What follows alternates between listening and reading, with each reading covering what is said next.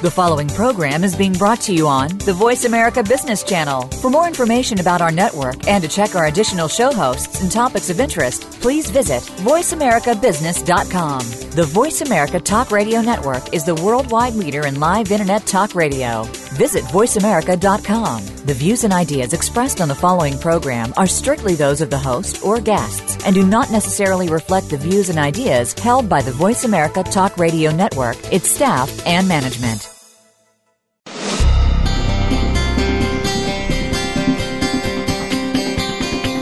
Welcome to Quantum Business Insights, emerging perspectives on people, process, and profits. Your host is Olivia Parr-Rudd. In today's fast-paced, high-tech global economy, the business landscape is constantly evolving. To be successful, companies must continually adapt as well as identify and exploit new opportunities. Now, here is the host of Quantum Business Insights, Olivia Parr-Rudd.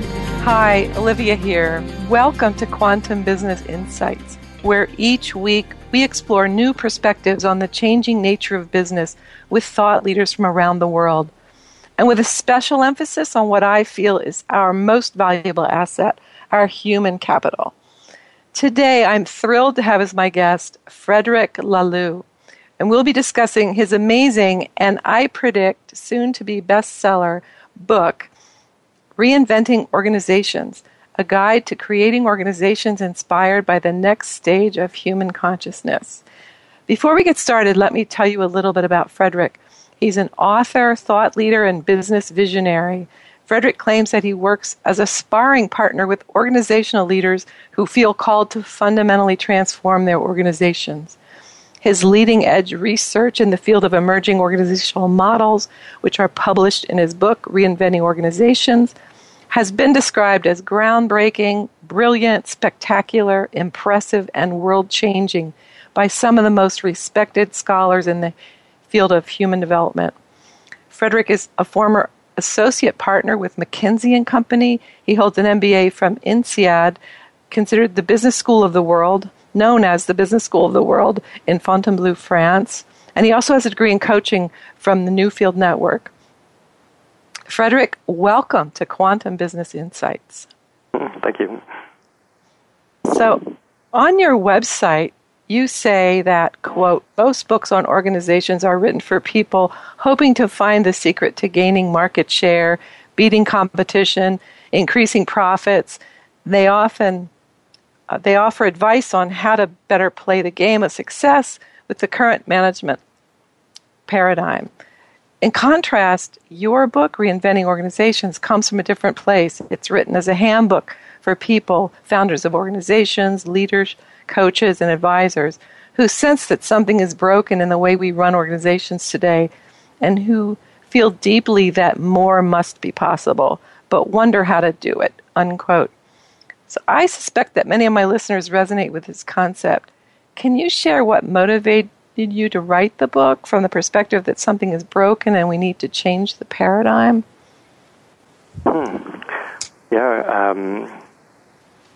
I guess it was something that wasn't planned. Like I think many good things in life, it just happened.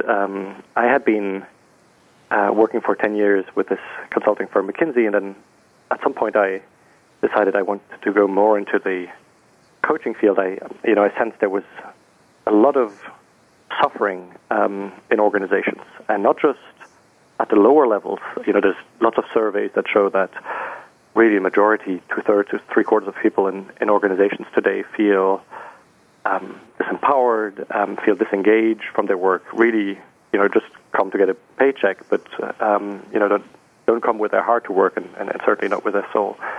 That is well known, but something I experienced when I was working these years with McKinsey was that actually the same was true at the top levels of organizations. You have these very powerful CEOs and top managers, who seem to have it all and seem to enjoy themselves. But when you scratch the surface, you sense that, they too are somehow exhausted. They're, if you can have a really quiet moment with them, if you can close the door and do, real nice coaching conversations like I've had with quite a few of them, you sense that they're tired of the game too. That they somehow the system forces them to play politics. They keep their guards up all the time. There's so much infighting, and and all of that. Even they admit at some point doesn't make much sense. What are they spending all these hours for? Sitting in these endless meetings, and so. Can I just make a point too that I think it's also very rewarded by our culture to be that successful. So it even makes it harder to say I'm not happy, right? Because by most standards, the status and money and everything at those top levels, people are programmed to think they should be happy. So I bet it's very confusing. It's very difficult to admit that you're not, right? And people have sacrificed so much to get to that stage. Yes. And so that was something that was very present for me. And then, as I got more and more into the softer side of things, and it's coaching, very senior leaders or facilitating, executive teams.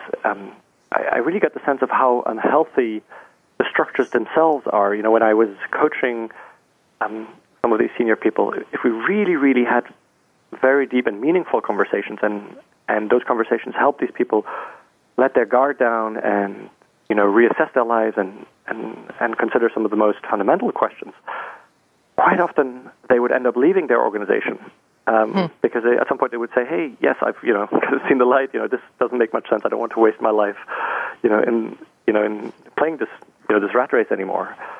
And there was a part of me that was cheering, for them, and it was sort of strange of me being paid by organizations to lose help people leave, and secretly inside being very happy for them, right? Right. And the same thing happened when I was working with executive teams. There's a number of executive teams of large organizations I kind of had the privilege to work with, and when I worked with them, and we went like 2 days offsite, and we went to kind of deep levels and dropped the mask and dare to talk about the politics and the meaninglessness of it, and you could sense a great sense of relief of having a safe space where you could finally discuss these questions. But then, as soon as that was finished, and they got back into daily life, all of these pressures came back, and all of the power games and all of that came back again. Can I ask you? Do you think for them it was the first time they even acknowledged these things to each other? Oh yes, very often. Yeah, absolutely. I mean, it's often these are taboo discussions to have among very senior leaders, right? They're all guarded, one from the other, and so that's really when then this questioning came from.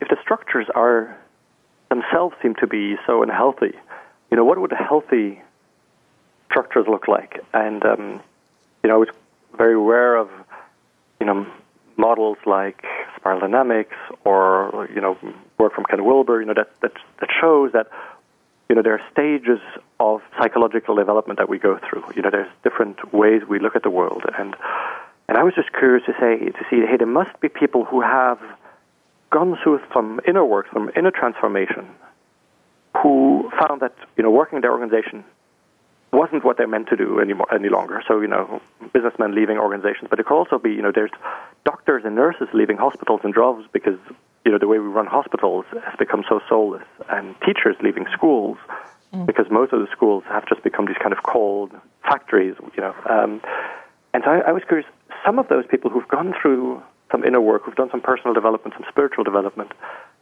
must have restarted new organizations. There must be doctors that have restarted new hospitals, or businessmen that have restarted new businesses, but then based on a different foundations. And that was what got me started on the research that basically 3 years later ended up, becoming this book.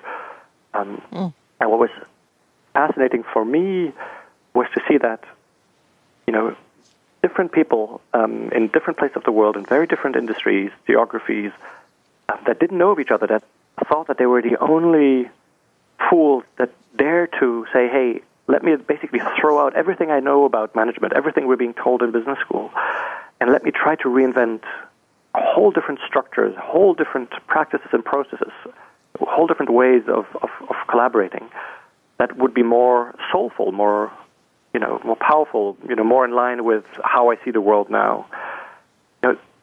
These organizations that they founded are remarkably similar, even though they didn't know of each other. And that got me then really, really excited. And I think, we're touching here on something new that is emerging, a way to create organizations in line with this a new form of consciousness that is, currently emerging in the world. And, and I dare to predict that perhaps in, 20, 30 years, this is how pretty much everyone will think about organizations. Today, this is still very, very pioneering. But doesn't it follow sort of the 100th monkey concept? Do you remember that? Because if the listeners aren't familiar with that, I think they discovered that monkeys on different islands were starting to use tools similarly, even though they had no way of knowing what the other monkeys were doing. So this emergent concept is that once some kind of idea comes through and it reaches a tipping point, then everybody gets it, kind of from the quantum field or whatever, which is exactly. The idea. And I think that might well be happening. I was very surprised. I wrote this book very much in mind, having in mind people who would be open for this, who would be looking for this, who feel that the way we run organizations today isn't working any longer. But recently I've started, giving quite a few talks at conferences, and including with people who are very much still grounded in today's way of running organizations. Today's kind of, mad spree to, go for just more market share, more profits, and, And what I found is that even people anchored in today's way of thinking about business all admit that something is broken in the way I don't know anybody who would say that, hey, the way we run organizations today is fantastic. Wow. Kind of everyone starts to admit that something is broken, that everyone is tired of the politics and, and the budgets and the targets and the incentives and, all of that comes with the way we run organizations today.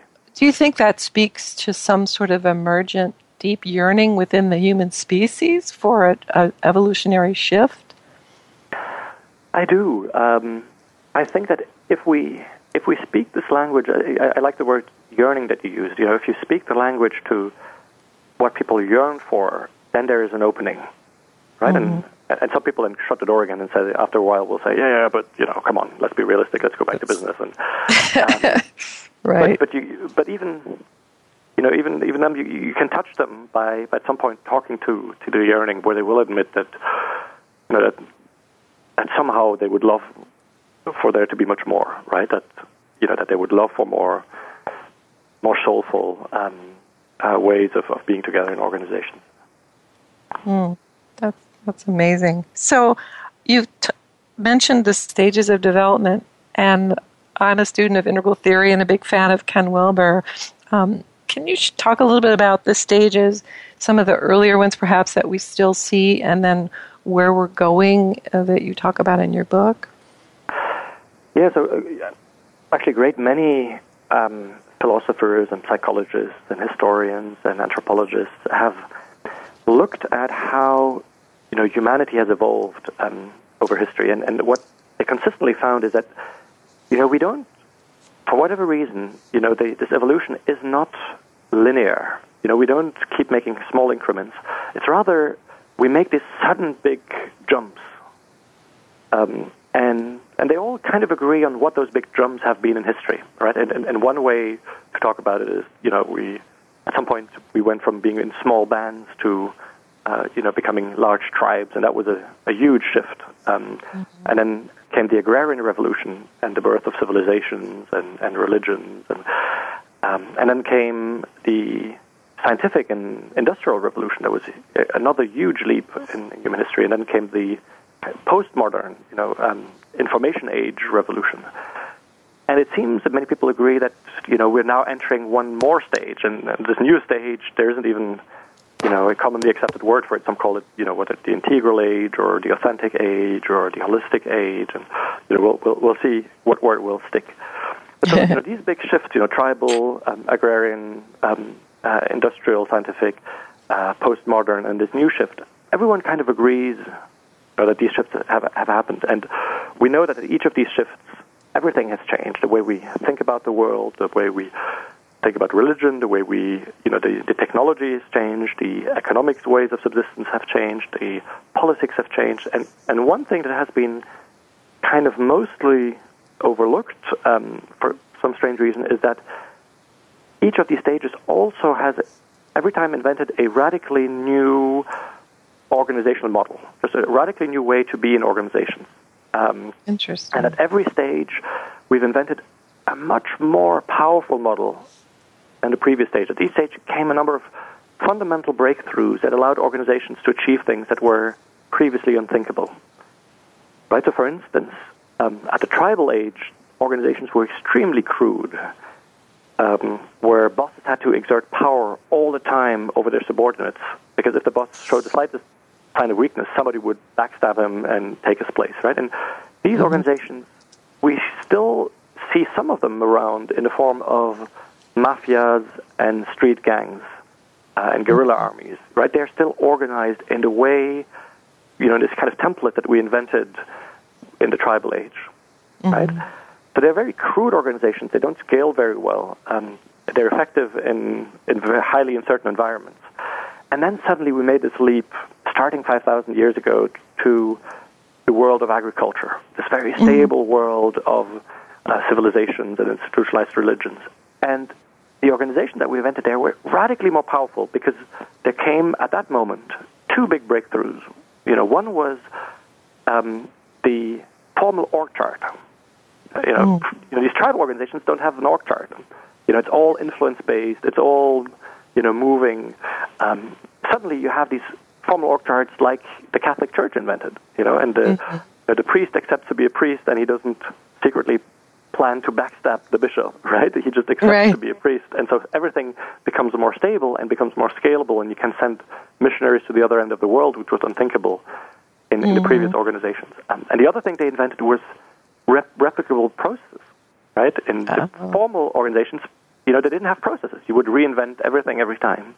And suddenly you had a replicable process. Enormous breakthrough, right? I'm just giving that as an example. We probably won't have time to go into all of these steps, but just I just want to, have listeners, see this, that we've had a number of fundamental leaps in human history, and every time we have invented a new way to run organizations. And so if we are somehow increasingly disillusioned with the way we run organizations today, my sense is that simply means that, we're at the end of that particular stage. We're really bumping against its limits, and we really sense that there must be something, another stage emerging. And what I've been researching is organizations who already operate at this next stage. And well, before we get too far into that, I'm sorry to interrupt you, but we are up on a break, and I want to have a really nice fluid chunk of time to talk about that. So just to reintroduce my guest today is Frederic Laloux, and we are talking about Reinventing Organizations, a guide to creating organizations inspired by the next stage of human consciousness. And you can get his book on Amazon or at the website reinventingorganizations.com. And we'll be right back.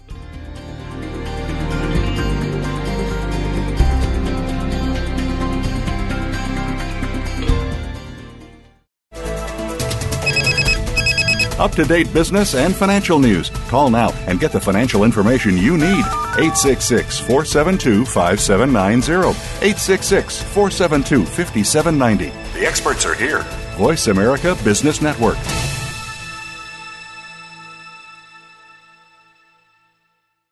Do you, like most Americans, spend the majority of your life at work? Are you making it the joy that it deserves to be, or are you feeling drained and unfocused? Tune in to A Great Place to Work with hosts Kurt Kaufman and Dr. Kathy Sorensen.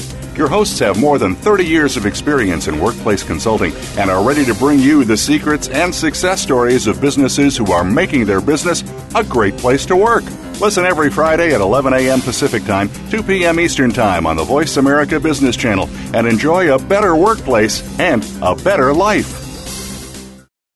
Dialogue is the single most powerful leadership tool we have to make a difference in the world. Leading Conversations with host Cheryl Esposito creates a place for that dialogue. Tune into the Voice America Business Channel every Friday as Cheryl hosts new conversations among leaders from around the world in business, government, art, economics, and social change. We'll explore big ideas and everyday actions and learn how their own leadership has led them to discover a newfound sense of possibility in the world.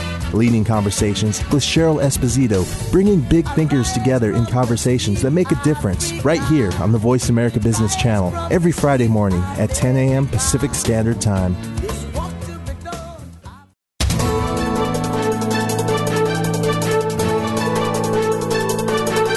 Whether the market's up or down, or if you're looking to improve your portfolio, our experts are ready to talk to you.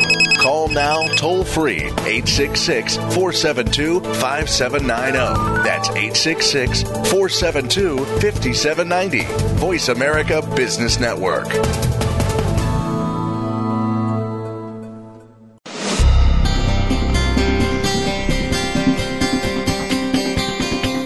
You are tuned in to Quantum Business Insights with Olivia Parr Rood. To reach the program with questions or comments, please send an email to show@oliviagroup.com. That's show@oliviagroup.com. Now, back to Quantum Business Insights.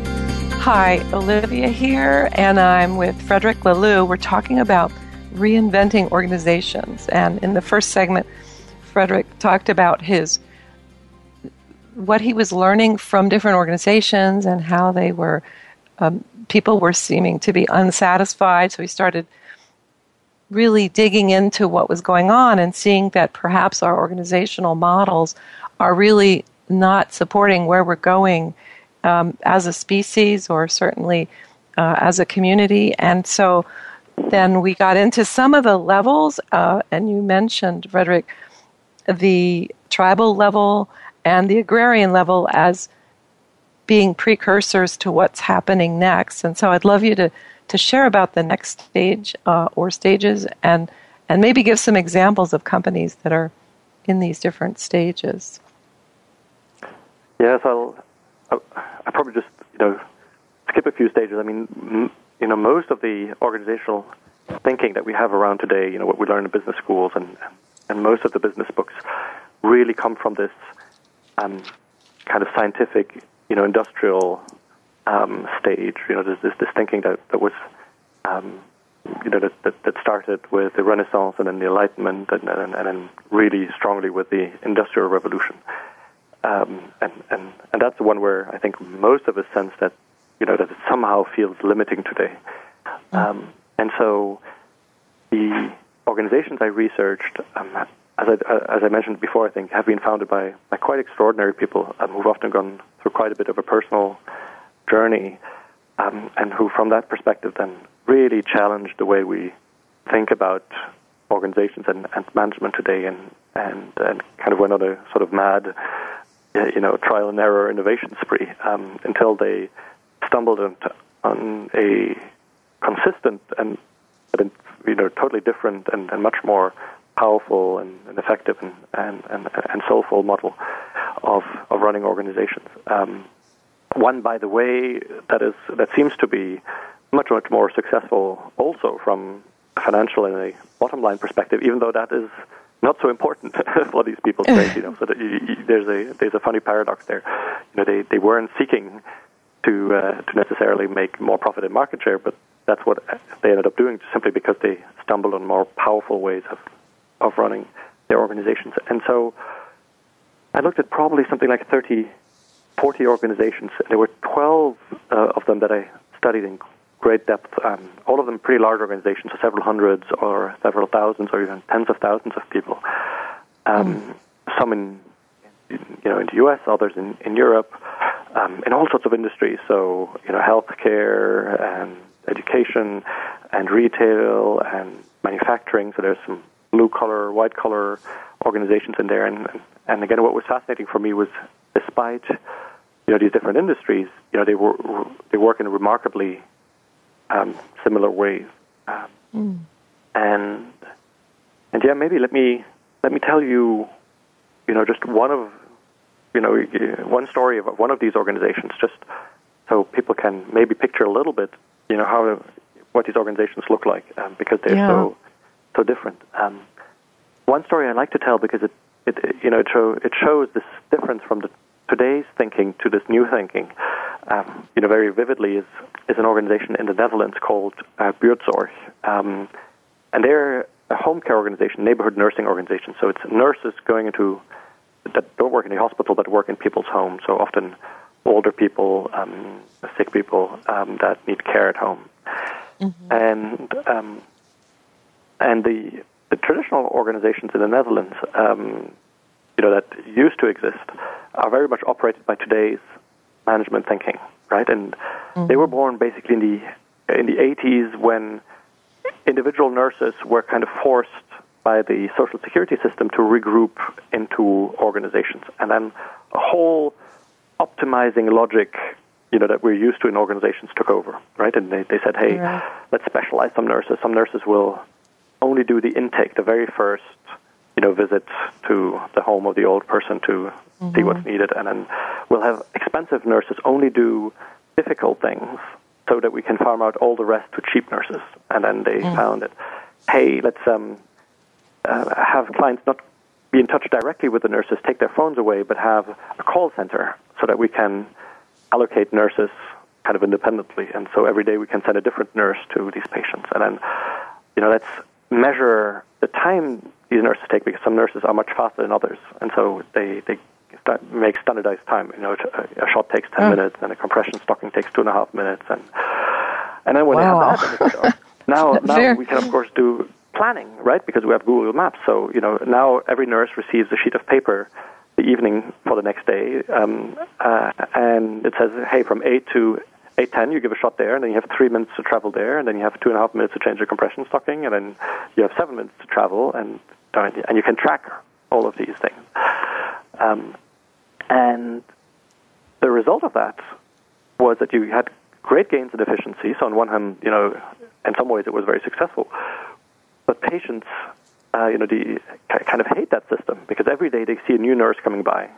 These are often older, confused people, and they have to get used to a new face, and then the hurried nurse comes in, looks at the paper, says, oh yeah, you need a shot, and then the old person says, yeah, that's what the paper says, but let me explain, it's a bit more complicated, and the nurse says, no, sorry, I have no time, and gives the shot and is out of the door again. Wow. And the nurses hate it because they basically become these healing machines, and the whole sense of vocation, their sense of care, of getting to know the patient, there's just no more time for that. Well, this doesn't also reflect a lot of what the U.S. healthcare system is, how it's designed for 15 minutes with the doctor and things like that. Right, very siloed. For people who may be in other industries, I would think of these as silos, kind of. Exactly, and in some logic, in some managerial logic, all of that makes a lot of sense. Each of these steps independently, to specialize tasks and to make standard times and all of that, somehow makes sense in some logic. But the result, is pretty dispiriting for everyone. Yeah. And so there's this one person, a guy called Jos de Blok, who had been a nurse for 10 years and had gone into management to try to change it from the inside with one of these large providers, and he found he couldn't change it from the inside, and so he created a small organization called Buurtzorg, and he founded it late 2006, which is 10 nurses, and he said, hey, we are all 10 professionals. We'll do everything that used to be compartmentalized in these silos. We'll do the intake, and we'll do the planning, and we'll go back to a model where every client, every patient just sees one or two nurses so that we can have a deep bonding. And what we'll really do is that we'll actually sit down, drink coffee, and help assess, what can the person still do? How could that person lead, an autonomous life, a rich life, and actually not need us, right, in strange ways? How could we, maybe they have children that can come and help. Maybe we can build a network with friends and neighbors. So they ring at the neighbor's door and say, do you know the old lady next door? Can I introduce you? Maybe you could help once in a while. And they make meetings with the family. Maybe the old person doesn't get along well with their children. Maybe there's something we can rekindle. So it's a totally different perspective on care, right? And it's one that has been hugely successful. because patients, of course, love it. They have, this deep, intimate knowledge of the nurse, and the nurses love it because they can go back to giving real care. And the result has been that Buurtzorg has now 8,000 nurses. Just 6 years later, they went from 10 to 8,000 nurses, which is 80% of all neighborhood nurses in the Netherlands. Right? So they've gone from 0 to 80% market share. Just because all the nurses from traditional organizations are deserting. They're just all sending, their CVs to Buurtzorg to say, hey, we want to work with you because it's just so much more interesting and soulful. And what was totally fascinating to me let me just finish on that piece because I think it's just so fascinating. What was fascinating for me was that financially and medically they're doing fantastically well, because you could think, of course, if you take time to sit, to drink a coffee and talk to the children and the neighbors, of course, then it's easy for patients to like you. Mm-hmm. But, there was a study done by Ernst & Young, and what they found is that Buurtzorg only uses 40% of the hours prescribed by doctors because they make patients autonomous, right? So they actually use much, much less time than traditional organizations. They save the social security system hundreds of millions of euros every year. Wow. Even though precisely because they sit down and drink coffee and don't just come in and give shots. Right. And I would think that the patients are going to have less stress, which we all know affects health. There's a lot of things that they weren't measuring before. Exactly. Exactly. And some stuff that they do measure is, for instance, that there's much less emergency intakes in hospitals and stuff, because the nurse knows the patient so intimately that they can detect small signs when something is off, whereas when it's a different nurse every day, you can't detect these things. So there's lots of side benefits to it. But what got me really, really interested is the way Buurtzorg operates internally. So because I'm interested in this kind of organizational management perspective, the healthcare part is exciting, but I really digged into how do they operate, because the way Buurtzorg operates and some of these other organizations I looked at is radically different from a traditional organization, right? And so, for instance, just one thing that seems mad, but it works fantastically well, is that at Buurtzorg and in many of these other organizations, there is no hierarchy. There is no pyramid. No one is the boss of anyone else. So Buurtzorg, with 8,000 people scattered throughout the country, manages to work entirely without boss-subordinate relationship.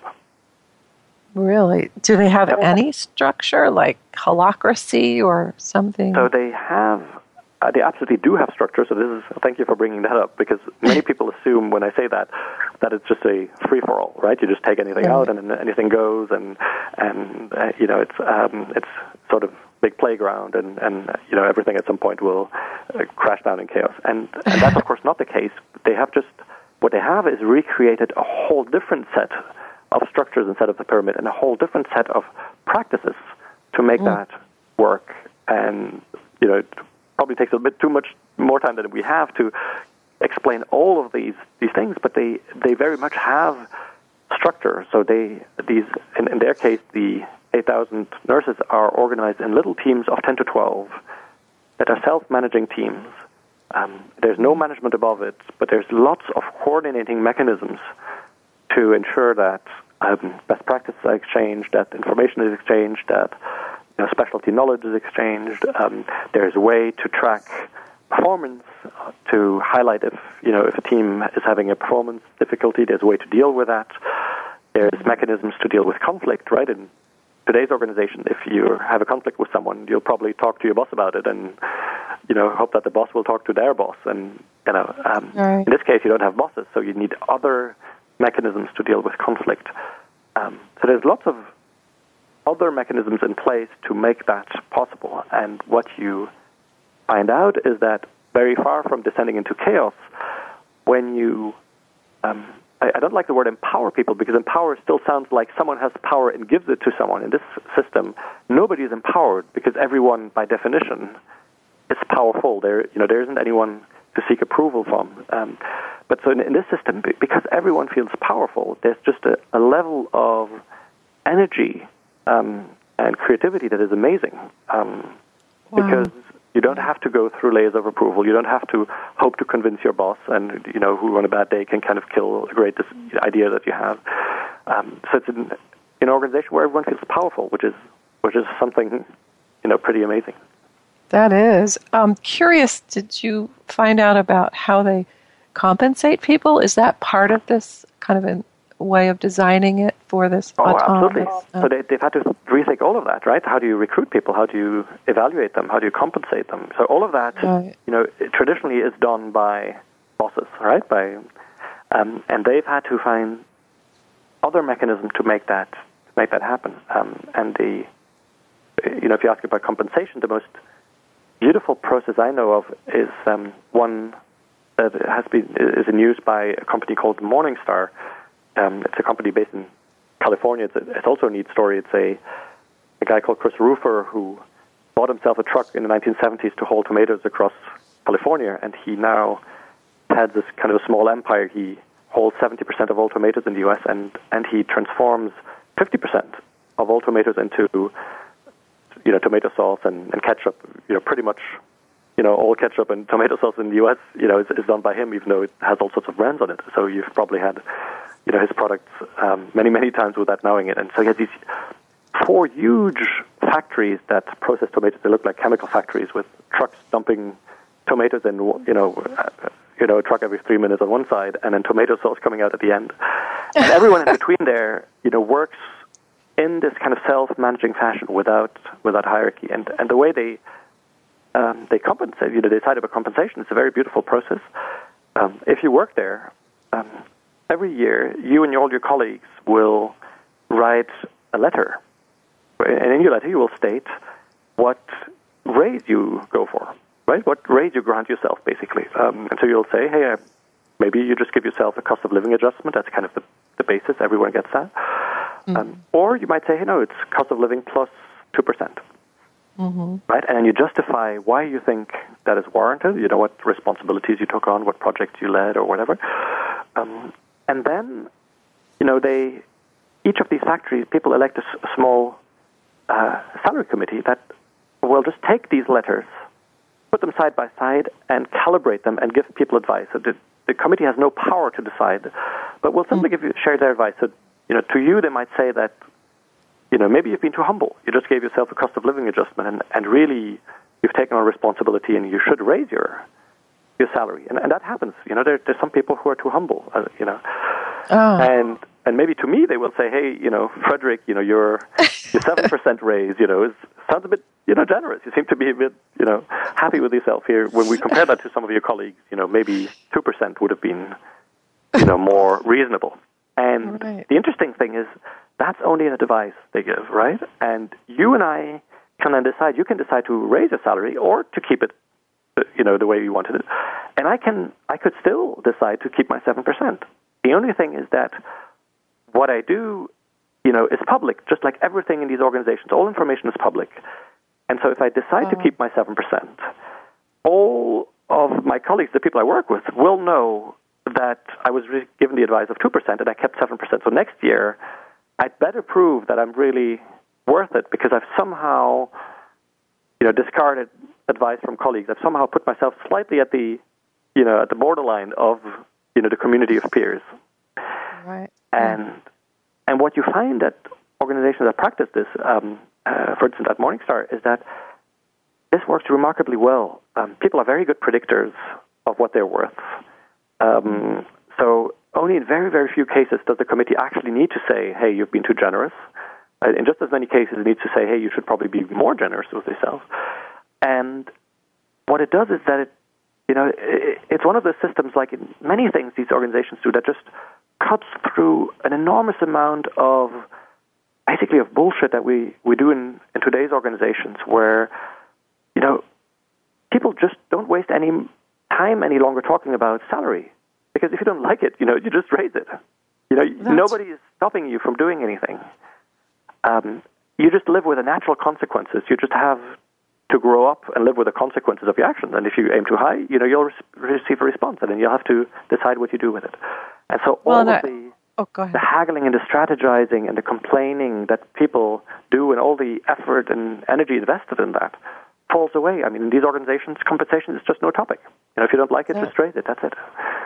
That's amazing, because it sounds like, well, for one thing, you highlight the transparency, and then they have to, it seems like there's a lot of collaboration that happens, and so if you're finding that you or me or someone is being very greedy, they're going to have the kind of social or emotional consequences, right? Exactly. So they want, it's like the success of the team also affects their success, so you wouldn't want to be ostracized. So it really kind of makes sense, but it's interesting that it's not been used before. I guess we're just sort of ready for that as an evolutionary sequence or process. We are up on our second break, so I'd just like to reintroduce. I'm talking to Frederic Laloux about reinventing organizations, and we'll be right back.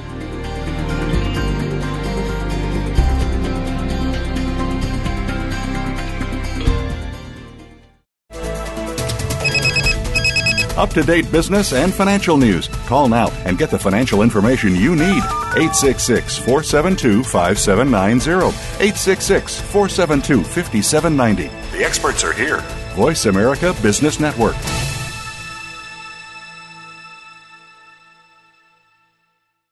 Do you, like most Americans, spend the majority of your life at work? Are you making it the joy that it deserves to be? Or are you feeling drained and unfocused? Tune in to A Great Place to Work with hosts Kurt Kaufman and Dr. Kathy Sorensen. Your hosts have more than 30 years of experience in workplace consulting and are ready to bring you the secrets and success stories of businesses who are making their business a great place to work. Listen every Friday at 11 a.m. Pacific Time, 2 p.m. Eastern Time on the Voice America Business Channel and enjoy a better workplace and a better life. Dialogue is the single most powerful leadership tool we have to make a difference in the world. Leading Conversations with host Cheryl Esposito creates a place for that dialogue. Tune into the Voice America Business Channel every Friday as Cheryl hosts new conversations among leaders from around the world in business, government, art, economics, and social change. We'll explore big ideas and everyday actions and learn how their own leadership has led them to discover a newfound sense of possibility in the world.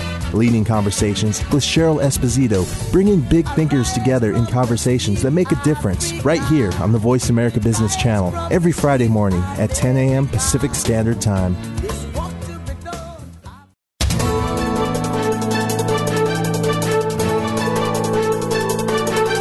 Whether the market's up or down, or if you're looking to improve your portfolio, our experts are ready to talk to you.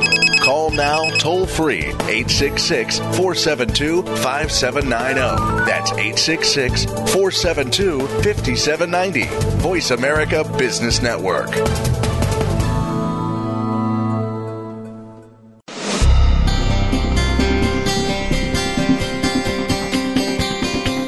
You are tuned in to Quantum Business Insights with Olivia Parr Rudd.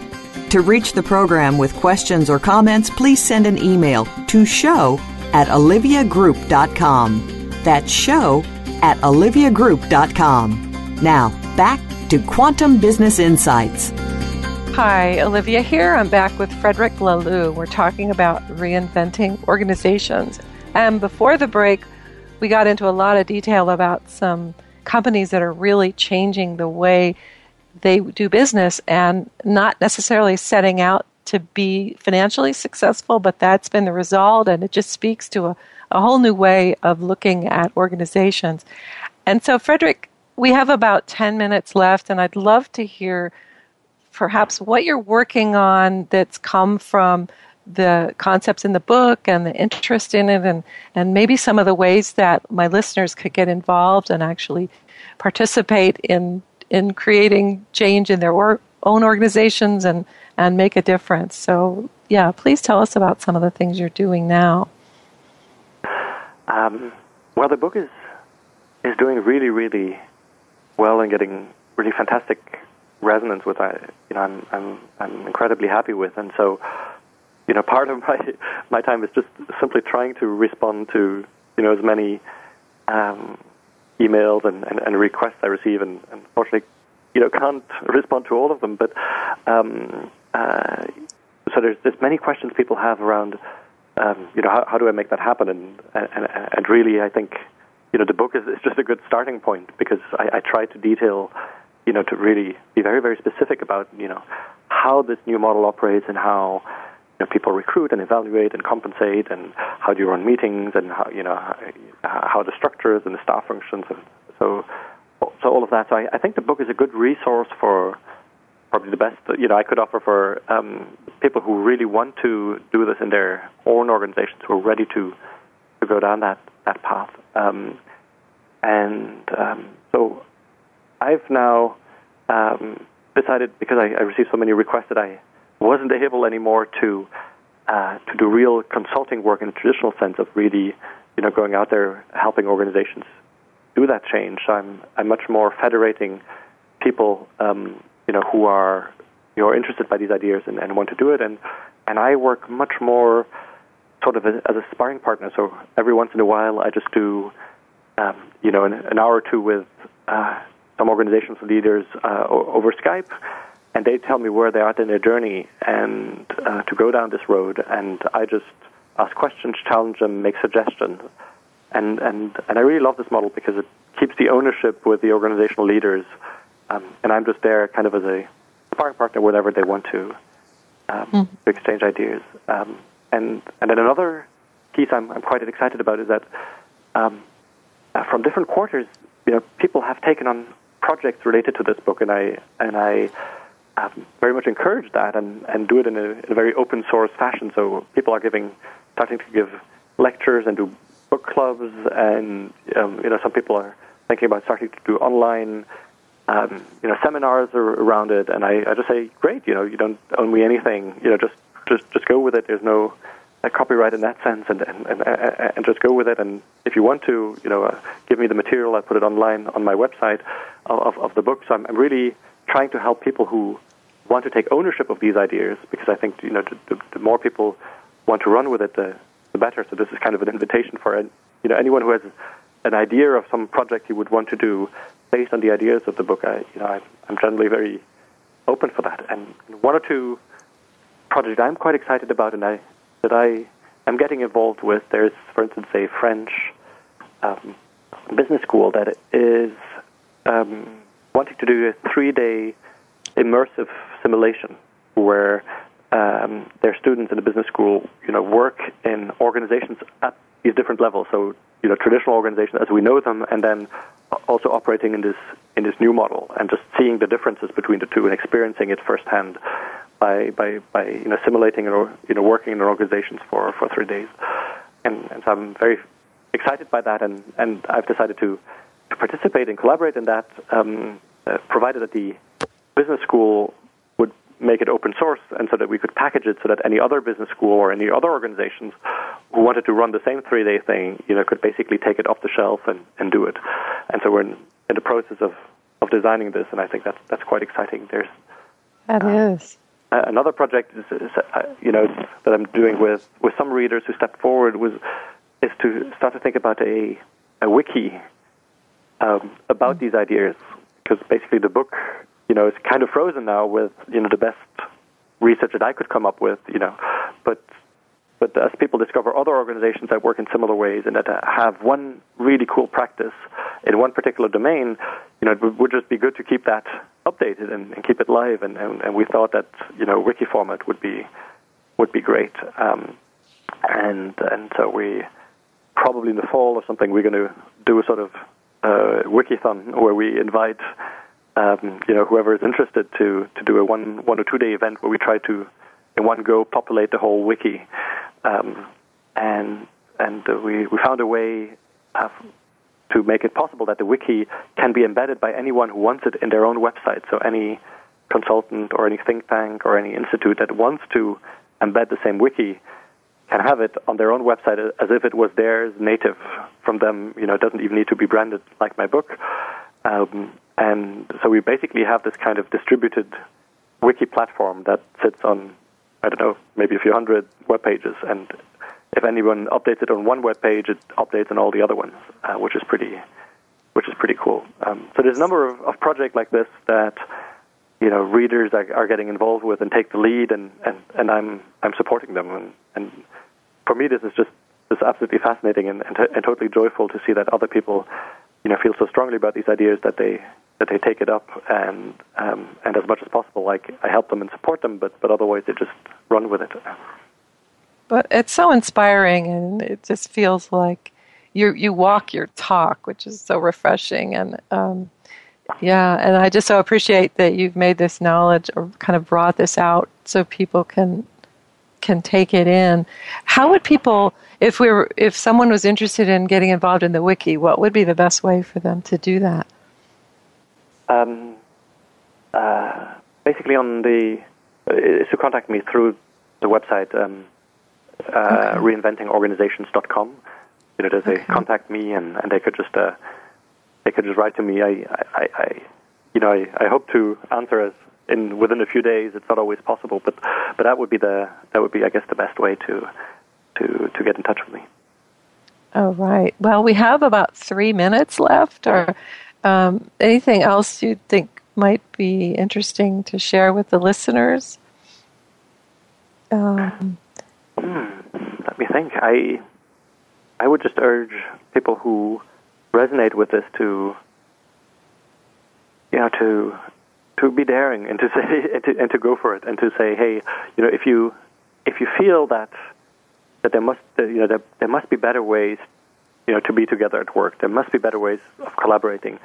Don't let people stop you that say, oh, come on, that's just wishful thinking. Go out there, read about some of these organizations that I've researched. Maybe go and visit them, and start to think about what it could mean for your own organizations.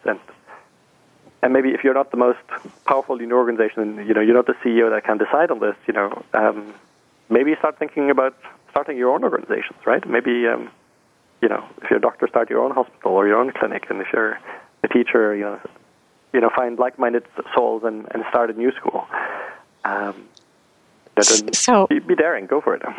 Well, so what that just makes me wonder, and maybe you could tell me if there's anybody, are there any venture capitalists that are actually interested in helping people start businesses like this? Not yet, but again, one reader contacted me, and he's been talking to some investors who sounded very intrigued. So it's too early to tell. But if ever a venture capitalist listens to this and is convinced that this is right, by any means do contact me, and I'm happy to put them in touch with the readers who might be interested to start companies in that way. So there's another whole business opportunity right here, is to create a venture capital firm. It's not something in my skill set, but I'm sure there's people out there that this would resonate and help everyone who has the idea to kind of get funded and get started. So very inspirational. Well, again, I really appreciate you being my guest today. We are just about out of time. I hope you'll come and visit us again. Thank you for being here. So next week, my guest will be Dr. Nadia Zekembayeva, a business owner, author, and educator working at the intersection of innovation, leadership, and sustainable growth. And we'll be discussing overfished ocean strategy, powering up innovation for a resource-deprived world. So be sure to tune in for this inspiring interview. I'm your host, Olivia Parr-Rud, saying thank you for tuning in to Quantum Business Insights, and have a great week.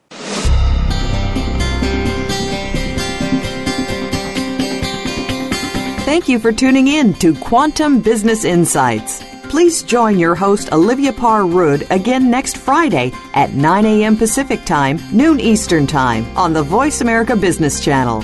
Enjoy your weekend, and we'll talk again next week.